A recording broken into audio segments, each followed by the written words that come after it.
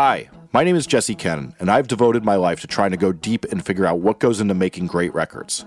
I've produced over 1,000 records, written 2 books, and recorded hundreds of podcasts pursuing the hidden secrets of how great music gets to the world's ears. Now I'm proud to present to you Atlantic Records Inside the Album podcast, where we get to go deeper on how some of Atlantic's artists have made the amazing albums in their catalog. We will hear firsthand from the artists and the team behind them that helped craft these amazing records and get to know the little secrets that go into making an amazing album. On this episode, we're going to talk about Brynn Elliott's new EP, Time of Our Lives. It seems like music critics are constantly bemoaning the choices they have when it comes to the pop stars they get thrown at them. They're just never intellectually piqued by them the way they wish they would be. These critics seem to tweet on a monthly schedule. I just want a smart pop artist who talks about real things and has substance. Well, guess what? She's finally here. I don't want to go into all her accolades since everyone interviewed in this podcast is going to gush about them over and over. But what I will say is, I've been lucky enough to spend time with Brynn Elliott, who's the subject of this podcast, and her brain just works better than most people's. She's clear, concise, and the enthusiasm you see everyone around her have is because she's really good to be around. So without further ado, I'm going to let Brynn tell you her story. I started writing songs when I was 16. I really wanted to go to college. My parents didn't go to college. So I was the first one to be like, hey, this is something that I am really passionate about. And my parents were like, okay, let's Google what a college application is and let's apply. So at the same time that I started writing songs, I was applying to college. And I kind of used all of this energy that I had from applying and at the end of the day would just play music. And that kind of became my safe place. Just like for me to feel human again. This was happening in Atlanta, Georgia, good old Fulton County. So I started writing. I put those songs on my college application. I really wanted to go to Harvard because I felt like I loved books to such a degree, such a nerdy degree, that was going to be the only place I would fit in socially.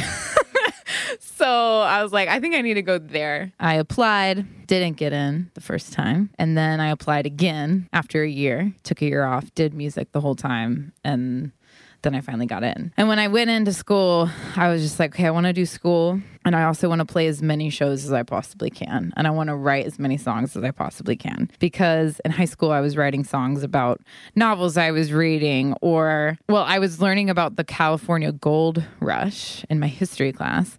And I wrote a song called Gold Dust. So I knew that college was going to be really inspiring song-wise. So that's actually what I ended up doing. I played something like 260 shows throughout my time at school, which was amazing. I literally was just like, any show, anywhere, let me do it. And then kind of my junior year was when I started getting into some label conversations. I had a manager, Bruce Floor, who's amazing, and nothing was really feeling right. It was a very hard process, very weird.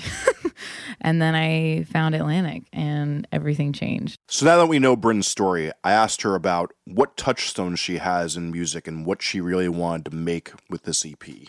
So I went on this road trip with my dad. We were in the car and we were listening to like local radio. I think we were in Mississippi, grew up in Georgia. So we were just all around the South. This song comes on and it has like the longest intro I've ever heard. At this point, I had only listened to like Jessica Simpson and like pop stuff, which is great. And that's also important to me now. But it was the first time I heard like real rock music and it was November Rain. And I just was like, Dad, I was like, what is going on? What is this? And he was like, are you kidding me right now? Because my dad grew up listening to Guns N' Roses, Doobie Brothers, the whole kit and caboodle. And he was kind of upset at himself for never teaching me. I was like 14, 15 at this point. And so it was kind of from that moment that I got into like rock music and I loved just the anthematic parts of it. And so, yeah, I think I carry that with me today and I play electric guitar and it's a really important part of who I am and my art. So if you've listened to other episodes of this podcast, you probably know by now most people are sitting around the house writing songs, but Brynn does it a little bit differently. Yeah, I think for me, it's pretty fluid and it's happened every which way. But I will say that for most of the songs on the EP, they all kind of started their beginnings in the classroom. Really? Yeah. So here we go. Here's the nerdy part. You're graduated, so they can't get mad at you now. Yeah. Exactly. No. So each one really has some kind of tie to something I learned in a classroom with a bunch of people in a professor or a teacher. And so I would then take those concepts that would be floating around in my head. And, I write a lot with Nathan Chapman. He's kind of like the only person I write with at this point. I have such a good relationship with him, and he kind of can read my mind. I'll sit down and I'll just like say the word or the concept, and he'll just be like, oh, that's so right. And so we have just a really good vibe. And the way that each of the songs themselves were made is kind of different, and we can get into that. I think for everything on this EP, it's the concept. That was so important to me, that I was communicating things that I really cared about, and that I felt like I was learning about. I think sometimes in school, like you learn stuff and you're like, that's really just not going to help me. And I just spent 3 hours on this problem and I'm just never going to look at it ever again. And so because I'm so passionate about education, it was really important that I found things that I really wanted to carry with me the rest of my life. So I think some of these songs on the EP were kind of like coming from that place, and they were really made in that way of like, hey, these are ideas that I think are really important right now with what's going on in our world or what's going on just, on the internet. There's a whole song just about the internet. And then in general, when I go to write, I'm always looking to write anthems. Like that's something that has always been really, really important to me. And I'll write like quieter songs, but it's definitely not my default. I'm much more inclined to write something kind of like big and that has a lot to say and that's powerful and strong, because I grew up listening to rock music. Speaking of the classroom, she obviously had to write a thesis to graduate from Harvard, and that played into this record too. So I asked her about the women she wrote her thesis about. I wrote my thesis about two specifically, one named Anne Conway, who was a woman. They both were writing in the mid-1600s England. And the only reason they were writing is because they had access to education through their husbands or their fathers. Anne Conway, and then Margaret Cavendish was the woman who said, I'm going to publish my own philosophy under my own name, which you didn't do. If you published anything as a woman, you had to take a male name. That was amazing. So I wrote my thesis actually just on Anne Conway, and she kind of, here we go, we're going deep. She was super not about Descartes, Cartesian philosophy. So simple, rough rundown. It's just Descartes came in to the world and said, hey, the mind and body are separate things, and they're really just not the same thing. And she was just like, no, that makes no sense. So I wrote my whole thesis basically about that, about how she kind of had this very strong sense of the unity of the mind and body and the soul, as they would call it back then. And so I don't really write a song about the unity of the mind and body, but I do think that music itself intuitively speaks to that. And I think that's why we have the thing called dancing, which is so important. Also, like I took a lot of existentialist philosophy. So studying people like Kierkegaard and Sartre and Simone de Beauvoir, who's an amazing feminist philosopher, and Heidegger. I loved them because they were songwriters, They wrote philosophy from a very like metaphorical place. You get some metaphors with like early modern metaphysics, which is the women I was talking about. But the existentialists, they're like really digging deep. And so things like Time of Our Lives, like the kind of verses that I wrote for that song is like very much inspired by those existentialists and kind of thinking a little bit outside the box and saying things that are a little weird. Like I don't believe in the weekend is how the song starts off. And Sartre has this really like, I would never say this in a song because it's like too much, but he has this phrase from a play called No Exit, like saying like hell is other people. I'm always searching for those verses, those words that are kind of like, oh, like that's a really weird way to say something that's so true to my existence. And it's almost like Beatles-esque, right? Of like they're saying things that are so simple, right? But they're so real. And I think if existentialists and the Beatles, got together, they would make really weird, simple phrases, in songs. And that's what I'm kind of trying to do there. So we know about where Brynn gets her lyrical inspiration now, but what about what she writes on musically? It's either or. My natural inclination is always to go to guitar because it was the first instrument that I feel most connected to, I think, because I taught myself. And it's kind of like, when you go through those experiences where it's kind of really intense, I would like look up a song like that I liked when I was growing up, and I would look up the chords and I would Google like how to play an A minor chord. And there'd be this amazing human being on the other side of the screen who made a 2.5-minute tutorial of how to play an A minor chord. Those people are my heroes because they taught me guitar. And I just think it was a really intense time, partly because I was applying to college and my life felt like a resume, but also because I just like sat down to learn this stuff. And it just feel like you get those connections with the instruments that you've kind of had a brutal time with. And it was a little brutal. Like it was hard because I was just trying to figure it out. And also part of that is because the first song I ever wrote was on a guitar, and it was about a woman in high school who I was really, really close to, who's almost like another grandmother to me. She was just a neighbor, and she passed away. And I had spent so much time with her, and I just wrote that song. I was like, I need to write because I have feelings. So I think that instrument will always have that pull for me because it's the first place I went and learned and kind of started this journey of being a songwriter. Piano, I think, is the most beautiful instrument on this planet. I think there's such beauty in it. And so it's funny. It's like I'm more drawn to writing on guitar, but I want things to sound more piano based. So I don't know how to explain that, but and they kind of go together too, of course. We heard Brynn talking before about her collaboration with Nathan Chapman, so I wanted to figure out how they met and came to work together. Oh my gosh, it's the funniest story. So actually, Mark Roberge from OAR set us up. I was opening for OAR, and he was like, you have got to meet my friend Nathan. And I was like, cool, okay. So I ended up meeting him, and the first day that we wrote together was it was 3 days after I broke up with this guy. And before this, you have to know that because I was very in my nerdy world, I did not want to write songs about boys. And I was also trying to be an empowered female. And I was like, I don't want to just do that. I just don't want to write about boys. They have too much airtime.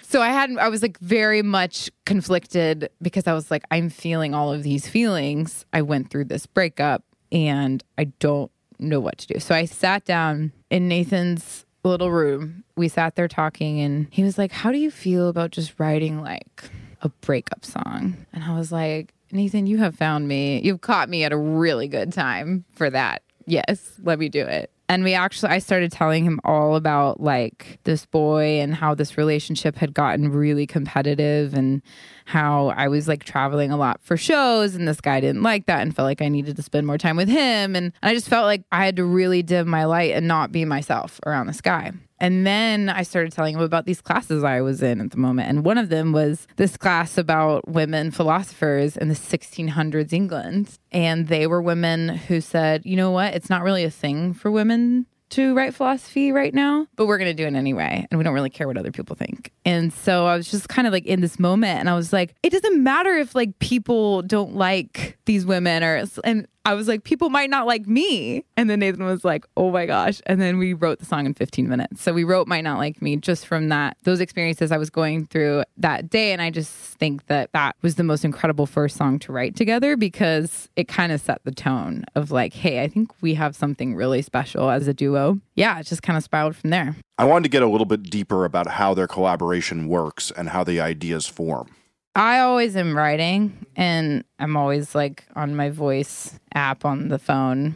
I'm coming up with melodies, and just in virtue of his life being a songwriter, he's always coming up with ideas. But when we come together, we're pretty much together, and we're we're going to finish a song and we're going to make it today. But all of the songs are just us. I've written with other people, and it's funny how it just kind of ended up being the songs that were just the two of us. And now Pete Gambarg, the head of A&R at Atlantic Records, had a little bit of insight on why this collaboration works so well. She's an artist who can write the songs herself, so I don't need to pitch outside songs to her. And we were lucky enough on this first EP for her to do many sessions with another friend of ours, Nathan Chapman, in Nashville, who we had worked with here at Atlantic shortly after I got here 10 years ago with the Country Act, but who's probably best known for producing the first several Taylor Swift albums and co-writing a lot of that material.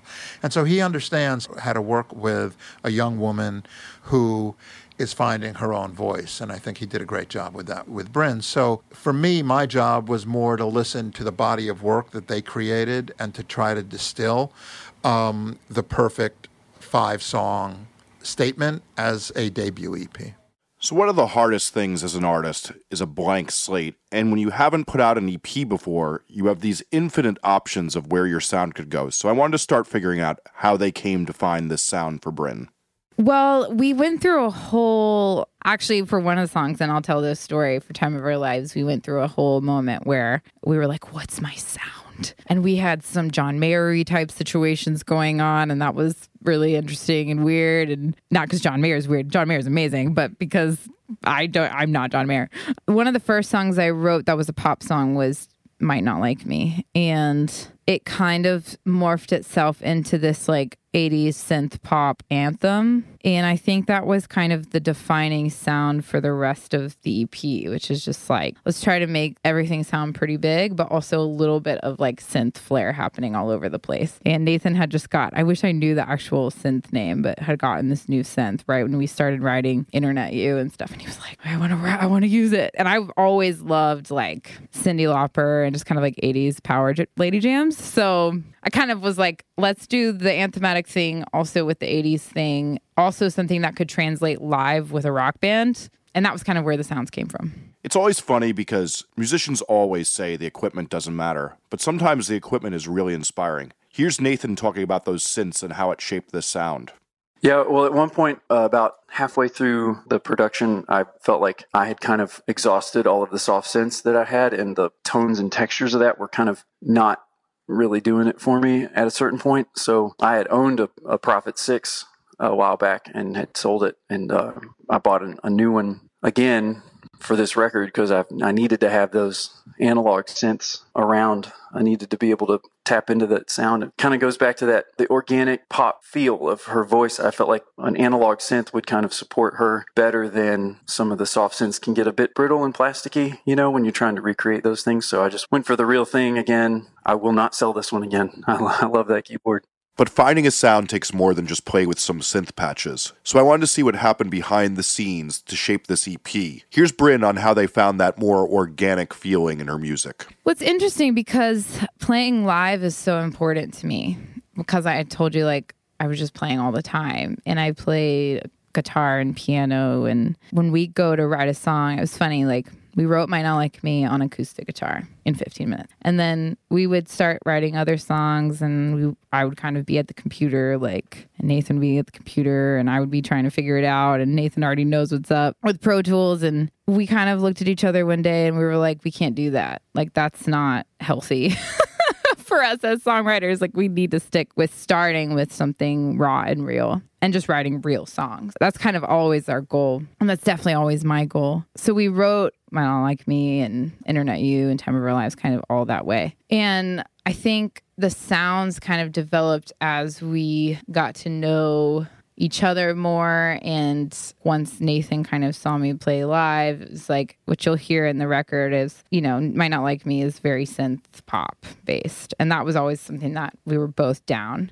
But then as you hear kind of later, Time of Our Lives has a little bit more electric guitar on it. And, Tongue Tied is just me and a piano vocal. And we had lots of freakouts about what my sound was. But we kind of were overthinking it a bit. And I think each song kind of needed something different. And then at the end, if you look at them, they all kind of go together. And they're all kind of different sides of me. So having a piano vocal was really important to me because that's something I do. I just sit down at a piano and I can sing in front of people. I wanted something simple like that. And we had a version of it that was very like Hawaiian and like ukulele. It just wasn't right. So we just decided to be simple with that. Time of Our Lives has that electric driving guitar throughout the whole thing. So, which is kind of reflective of my live show. Yeah, Might Not Like Me and Internet You are kind of these synth worlds that I love. I mean, we will sit and listen to synth sounds all day to get the right ones. And so, yeah, somewhere in between 80s pop rock is the main inspiration.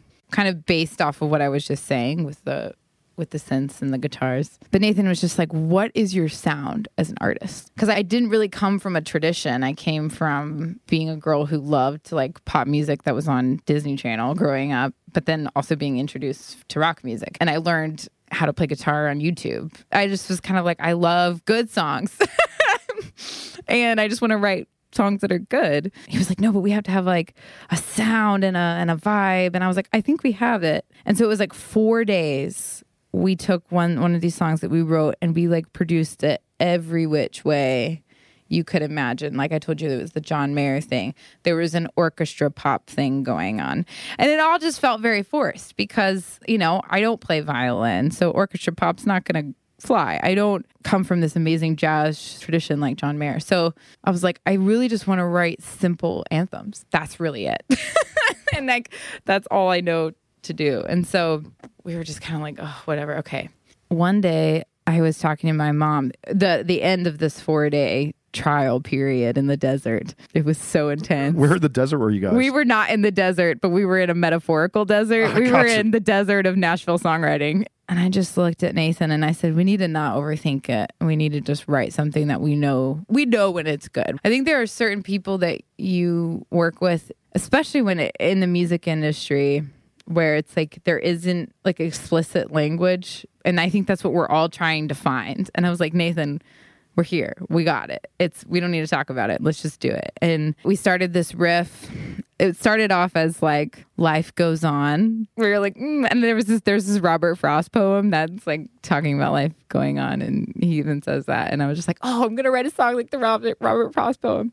But then something that my mom said really stuck with me, which is like, I was about to go into my senior year. This was last summer. And I was talking to all my friends like on FaceTime and we were like freaking out. Like, this is so scary. This is our last year of college.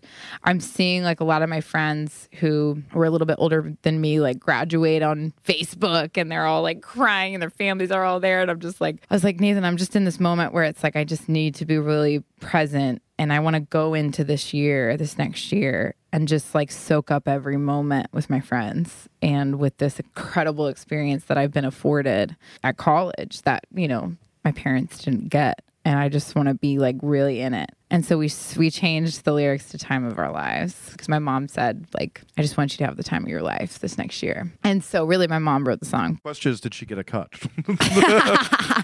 Yes. We're just going to go with that. She gets a forever cut of everything because I owe her so much, both her and my dad. But it just turned into this like anthem from that. It happened so fast. And then sound-wise, we just let loose so much to the point where Nathan had these big like plastic bins in the room we were writing in, full of like books and like just stuff. And I looked over and I was like, those are our drums. And so I went, and I was like, can I use them? And so there's literally, and I have a video of it somewhere of me just like banging these plastic like containers together to make the drum sound. That is still on the song. We were overthinking it so much that we got to the point where we both were like, we got to stop. And then we wrote a song and like sounds just came. And we actually worked a long time on that song to get the sound right, especially with kind of like the fusion of guitar and synth. And it's hard to put guitar in super thematic pop songs, you know? And that's always, I think, an interesting conversation nowadays. But I was committed to it and we did it. So with all this soul searching, I was curious if it took a toll on her mental health and if it was ever really a huge struggle. I think from all sectors, I've just gotten the advice of like, just be yourself. And that sounds so simple and everyone's saying it. I think for me, like, you know, Might Not Like Me talks about kind of living in fear of other people. So maybe hell is other people. I don't know. But that's definitely something I've struggled with my whole life, is just really, really caring way too much about what other people think about me and about saying the right thing or looking the right way. For this EP, like everywhere I was going, even when I walked into this building, it was like, we just want to know the real you. And we want to talk about that. And we want to write songs about that. And so if I'm going to do that, I got to know who I am. Yes, yeah. But I think we all kind of know who we are intuitively. And I think where it gets a little messed up is where we run away from that. And so that was the best advice. My parents were really involved in that process because they know me so well, and they can just see right through it when I'm not being myself or when I'm a little afraid. And so, yeah, I think it was just like, be Brynn. And then those songs came and they were just me. I was talking with one of my friends and who's kind of in the songwriter world, and she heard Alison Krauss talk one time about songwriting, and she said, like, whenever I go to write a song, I always have one message that I'm wanting to write. And she talked about how like it's kind of like hopeful loneliness. Every song is about that in some form or other. And I was thinking about that and I was like, oh No, I have a similar thing, whereas like when I go to write a song, it's all about that moment of self-realization. And I think that's why I love philosophy and pop songwriting, is because it's like, let's talk about what we're all feeling, what we're all experiencing. And I'm trying to take it to that place where it's like, oh my gosh, the internet is fake. I don't want to be fake, or, oh my goodness, I am so grateful for my friends and what's happening in our lives right now. Let's just be in it, right? Which is just like, let's just be together in ourselves. Might not like me is just be yourself. And so I just think that like that advice turned into songs. And so it's simple, but it's sometimes the simplest stuff is the heaviest. And now I'd like to pause this program and tell you for a minute about what you can expect with the rest of this season of Inside the Album. On this season, we talked to Dashboard Confessional about making a record that pleases both himself and fans, both old and new. I like our old stuff better, and I like moments and songs from our later era of recording. But as a whole body of work, I like everything up through half of Dusk and Summer. Jeff Richman and the creators of the hit play Mean Girls talk about what goes into developing a mega hit Broadway play and cast recording. Trying to find out what is that song that you actually want to sit down and write is tricky and is a challenge because there's not that much real estate for songs, even though it's a musical. Vance Joy talks creating a follow-up to a successful debut album. And I'm more eating my lunch before breakfast, kind of getting too far ahead before I'm focusing on just this one detail of what am I doing, making a song. Pete Wentz of Fall Out Boy talks mentoring Nothing Nowhere. First you find out if you like someone's art. If you do and that's interesting to you, you find out what their basic mission statement as an artist is, and then you see if you can align with that vision. And we also talked to Grandson about crafting his highly politically charged debut EP, the indie rock band Wallows on making a record that sounds like the loss of youth, Jason Mraz on finding a greater truth in music for his latest LP, No, and Brent Cobb on making honest music. Subscribe now and stay tuned for the deepest inside look you will get into how great records are being made today. You can also head to AtlanticPodcast.com for more information on this podcast and Atlantic Records. So next I wanted to turn to Nathan, since he had a lot of really interesting insight on how to shape Brynn's sound.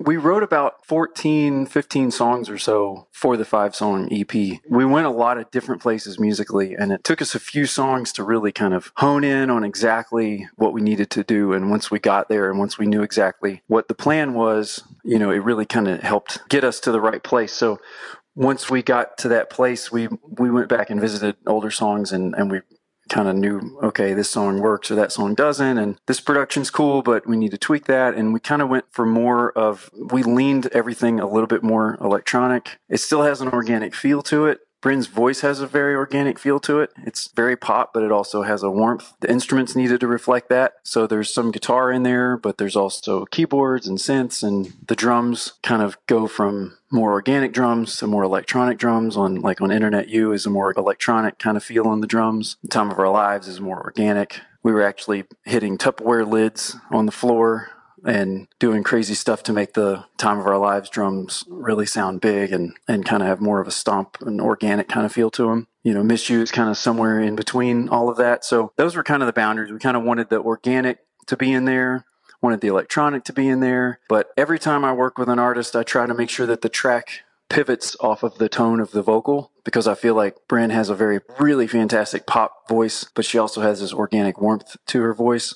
I wanted the production to reflect all of that and for everything to support her. I hadn't heard that point about supporting the vocal very often, so I asked him to expand upon it. I think that sometimes you just listen. For me, I just listen to the vocal, and then I try to understand almost the EQ curve and the punchiness of the vocal. When a voice is harsh, you kind of want to make sure that it's not the harshest thing in the track. So maybe that's why rock singers have this edge to them, and then the guitars have an edge to them, and that all works. Like AC/DC, you got this super screamy, awesome raspy voice, and the guitars do the same thing. If you're Josh Groban, he's got this beautiful golden set of pipes, so there's orchestra around him, and it all kind of works together. So for Brynn, she sounds like, when she just sings a cappella, to me, she sounds like my favorite kind of pop music. And I just want to make the track be a bigger version of what her voice is doing. One example for me from my past work is I was very careful to choose different guitar tones to sit around Taylor Swift's voice when we were doing the Fearless album and stuff, because that's just how I think. I hear the voice, and then I want the track to wrap around that voice and support it, not get in the way, kind of just help the voice of the artist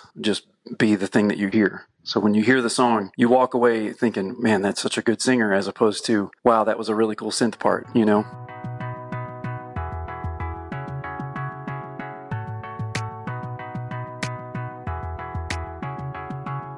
Sitting here alone, flipping through my phone, wondering what you're doing in your town.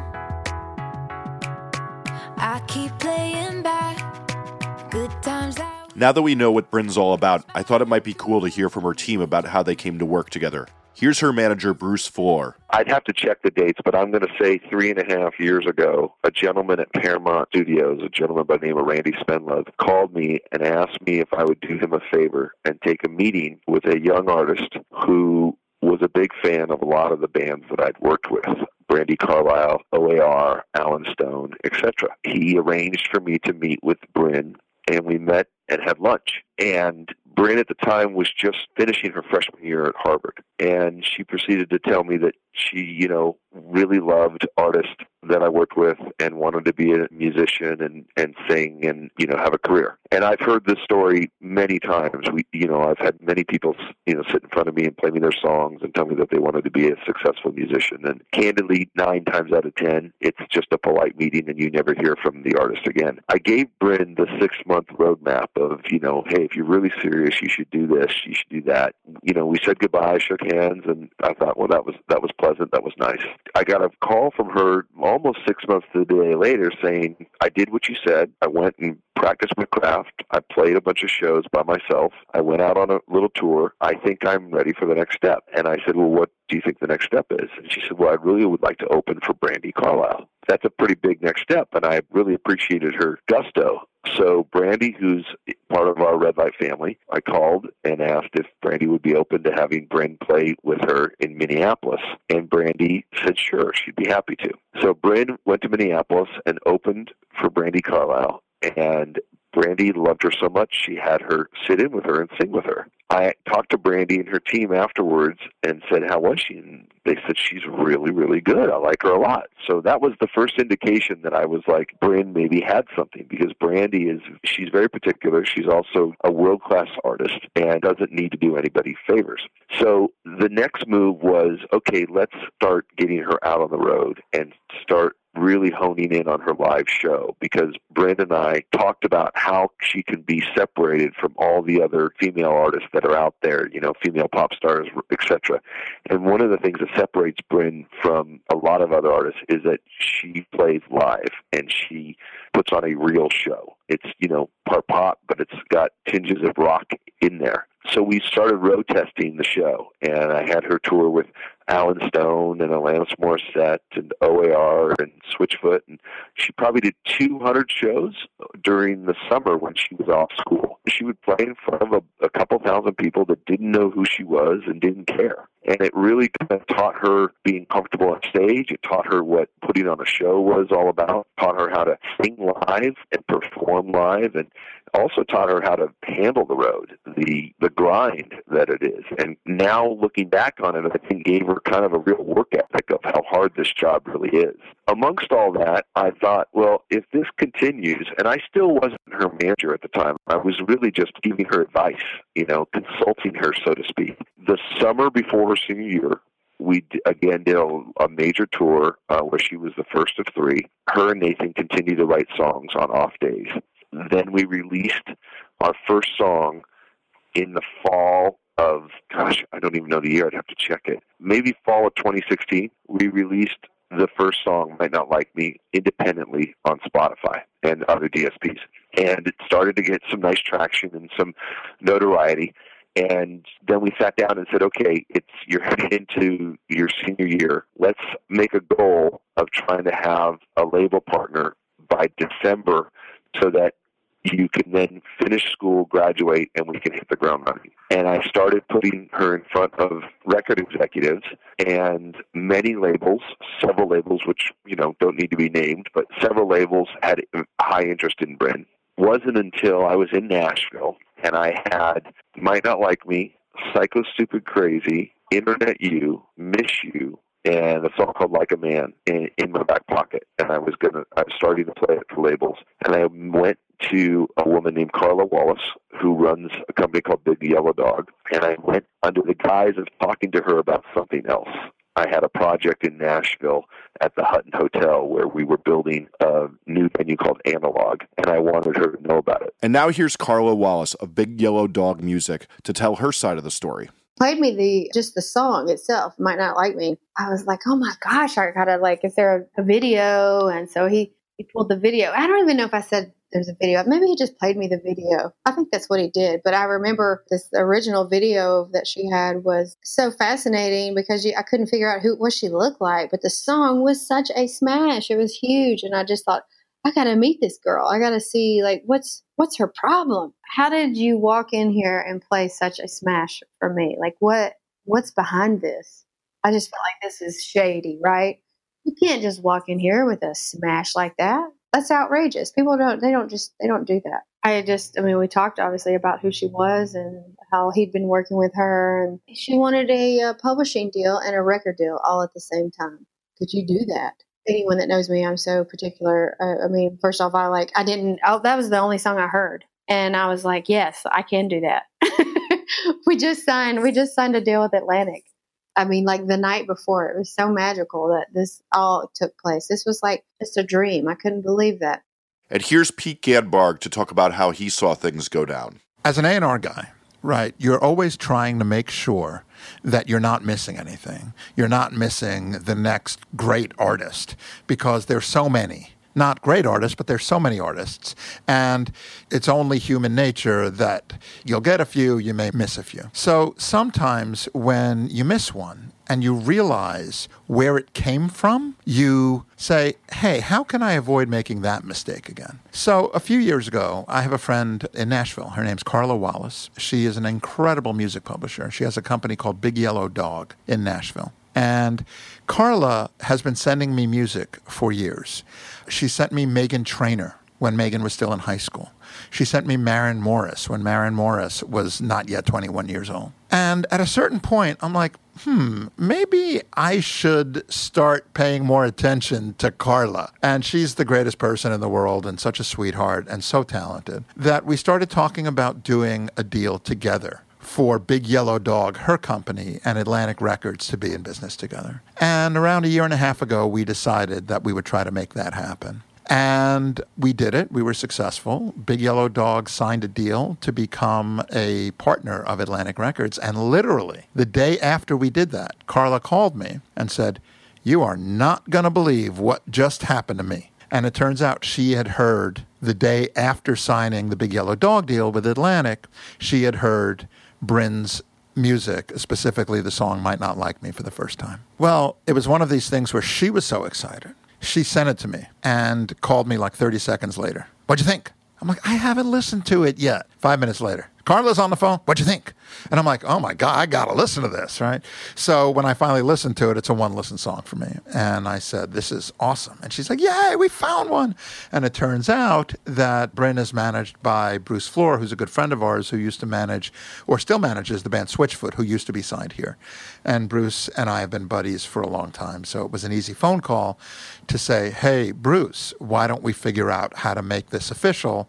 And Brynn Elliott will be the first signing between Big Yellow Dog and Atlantic. And here's Brynn to talk about what happened after she signed to Atlantic. So I had written a bunch of songs throughout college. And so the songs that we're about to release are those songs. I just came to Atlantic with them kind of already in tow. And everyone here has been so supportive of me these last 6 months because I just graduated 2 months ago. So I signed in January and we've just been working on getting everything together for this first release and doing that whilst I've been in school. And that's just that's crazy that, first of all, that Atlantic would let me do that. And also, it's just been an amazing creative journey, just being in the place where these songs came from, and getting ready to release them.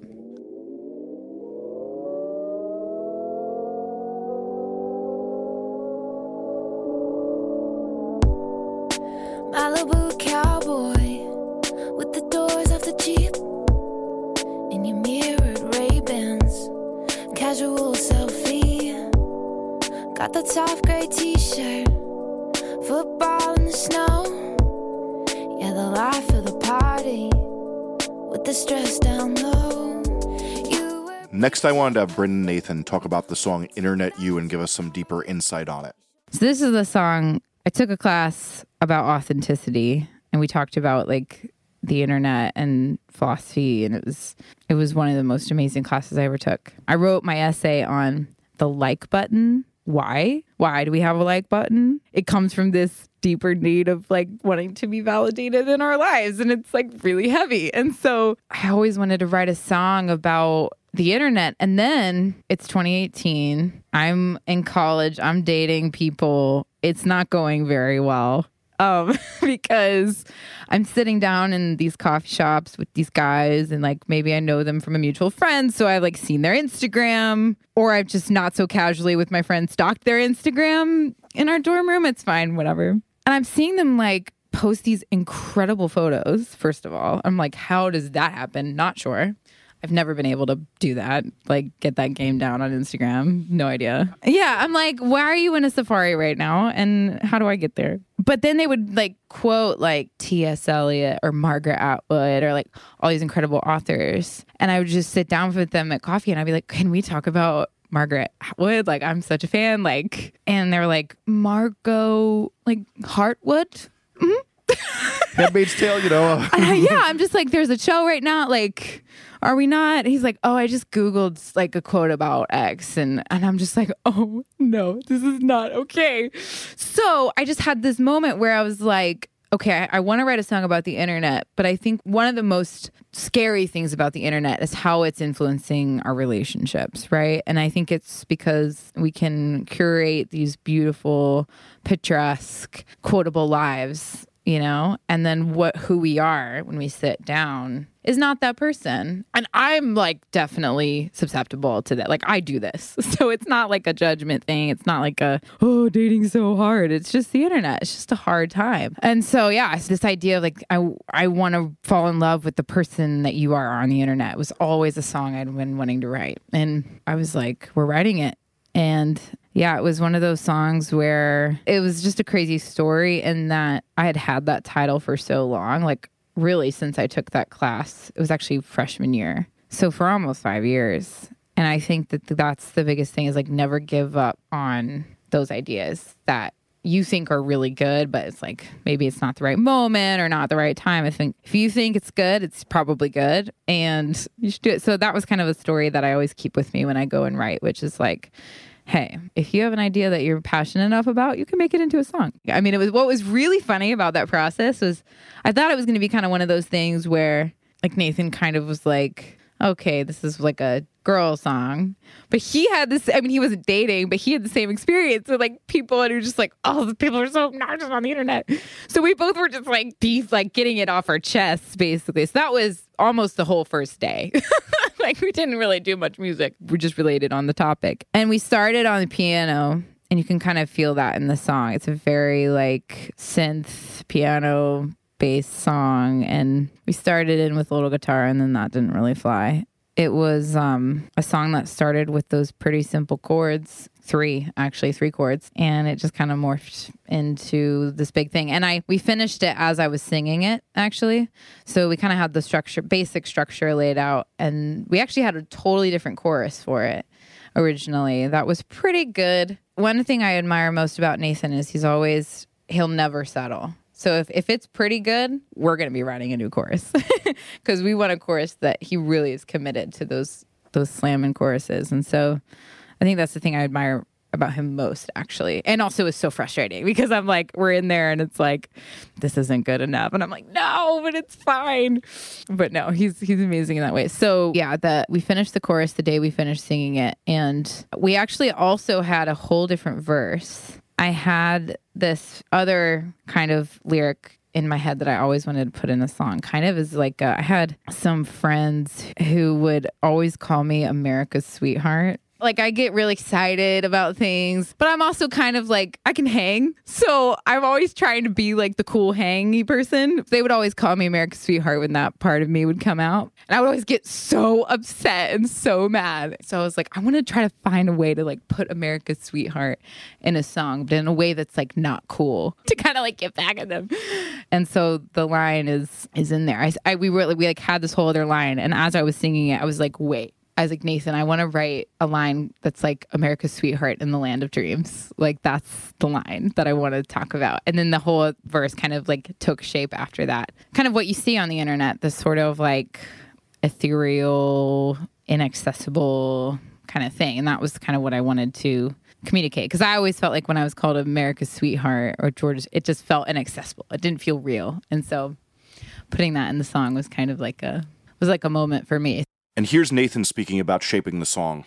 Yeah, that was the last one we wrote for the EP. It's the most recent song. She had that concept of, people's lives and personas online and then who they are in reality. She had that kind of her idea journal that she brings with her. It was just burning those pages up. She needed to write that song really bad. And that was such a perfect thing to talk about right now because, just from where we are as humans in modern culture, that is something that we need to think about. And I feel like the story kind of talks about that without it being preachy. Musically, we wanted to have something that was like, that's the more electronic leaning, kind of the darker song on the EP. And we just felt like that fit that message. It was like a kind of a sobering moment to think about that. And we wanted the music and the melody to kind of reflect that.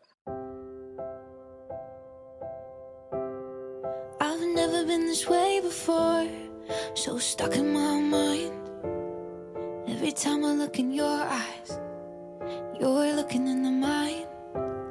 And if you kiss me, I think I'd explode from the weight of this joy.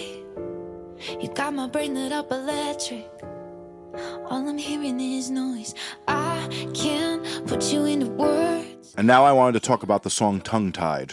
When I was in high school, it's pretty obvious at this point that I'm a little bit of a nerd. And I had this whole like geek out session over Leonardo da Vinci because I just thought he was so fascinating. And the fact that he like painted and did science and did, wrote poetry. It's just like, the guy's unreal. And I've always been fascinated. And so when I walked in one morning to Nathan's writing room, I sat down and he was like mid-sentence, like we weren't even like, there was no, hey, how are you doing? It was like, oh my gosh, Leonardo da Vinci. And I was like, oh my gosh, I know. And I was like, Nathan, I really want to write a really sweet love song today. And I was like, what if we wrote something that was like, that had like Leonardo in it? Yeah, we kind of came up with that line, which is like in the chorus where like only Leonardo can articulate how I'm feeling about this other person. And the other part of the story, which is really hilarious, which I'm not trying to go talk about this, but I met this like monk at school. I don't know what kind of monk he was, but he was like a philosophy person. And I was just so fascinated by this person. And you ever meet people where you're like, you are so amazing. I can't even talk around you. Like, I don't know if I was in love with him, but I was just so like, because he's monk, which is so special and beautiful. And it was just so amazing. And I was like, oh, I love that. So I put lines in the song, like just that feeling of like, wow, you've given me like this vow of silence. Like I can't even talk around you because you're so amazing. So that was kind of like a funny story. The song's semi about me falling in love with a monk. But we'll just keep that on the down low, but it's totally fine if it's out there. It's like we had a ukulele version of it. We were trying to like maybe do like a Colby Calais situation. And, the first pass was a piano vocal. And that's how we wrote it. This is going to be so horrible and it's going to show my lack of musical knowledge. But the song that they play at weddings? It's like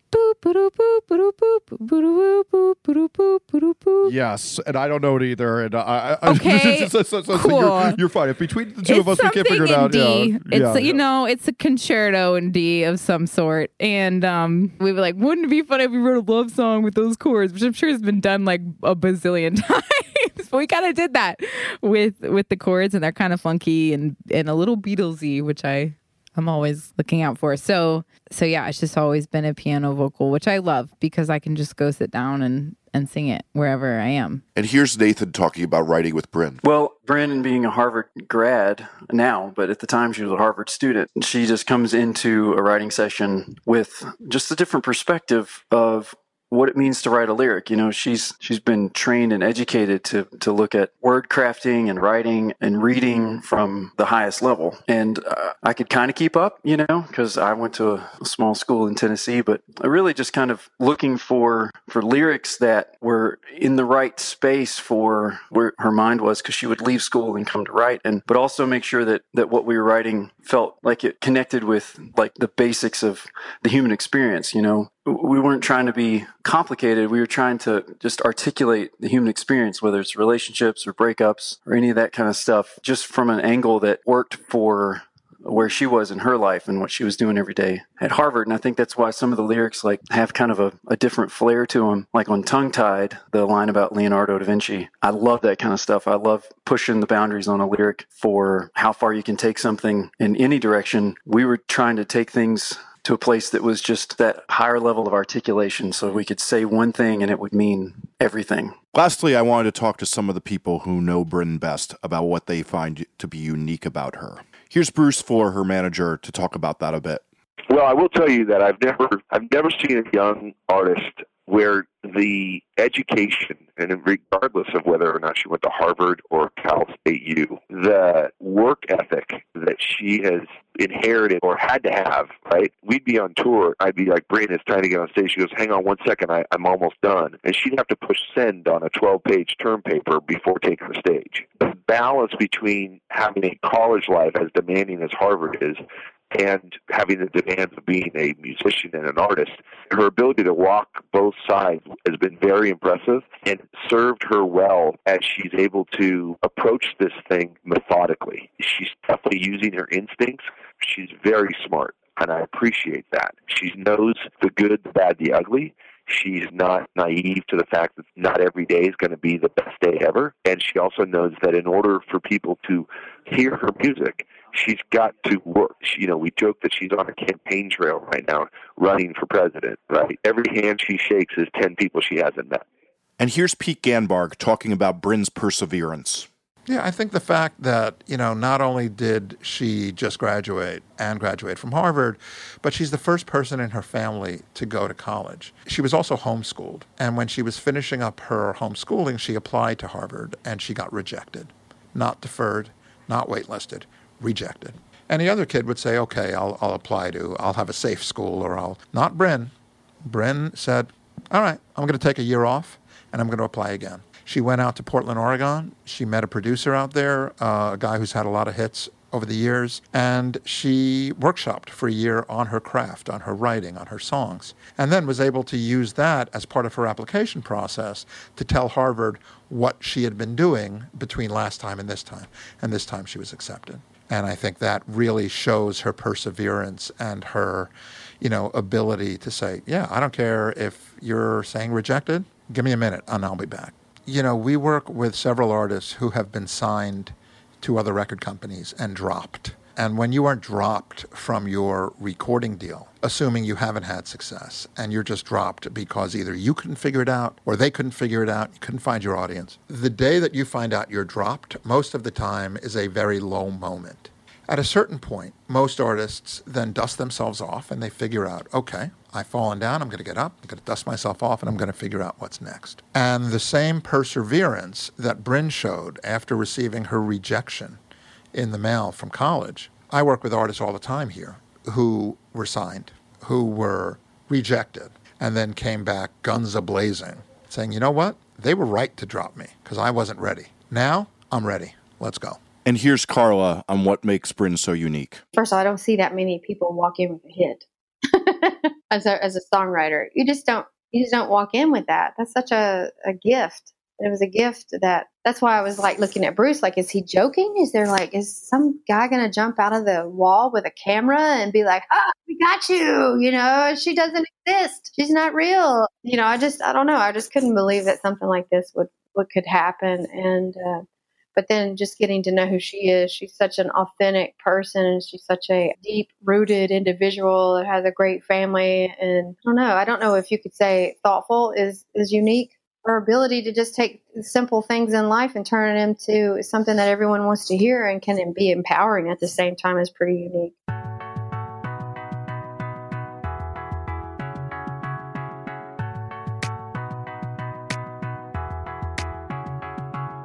Sitting here alone, flipping through my phone, wondering what you're doing. Thanks so much for listening. To find more of our podcasts, head to atlanticpodcast.com. Brynn Elliott's Time of Our Lives EP is out now on all formats. Thanks for listening.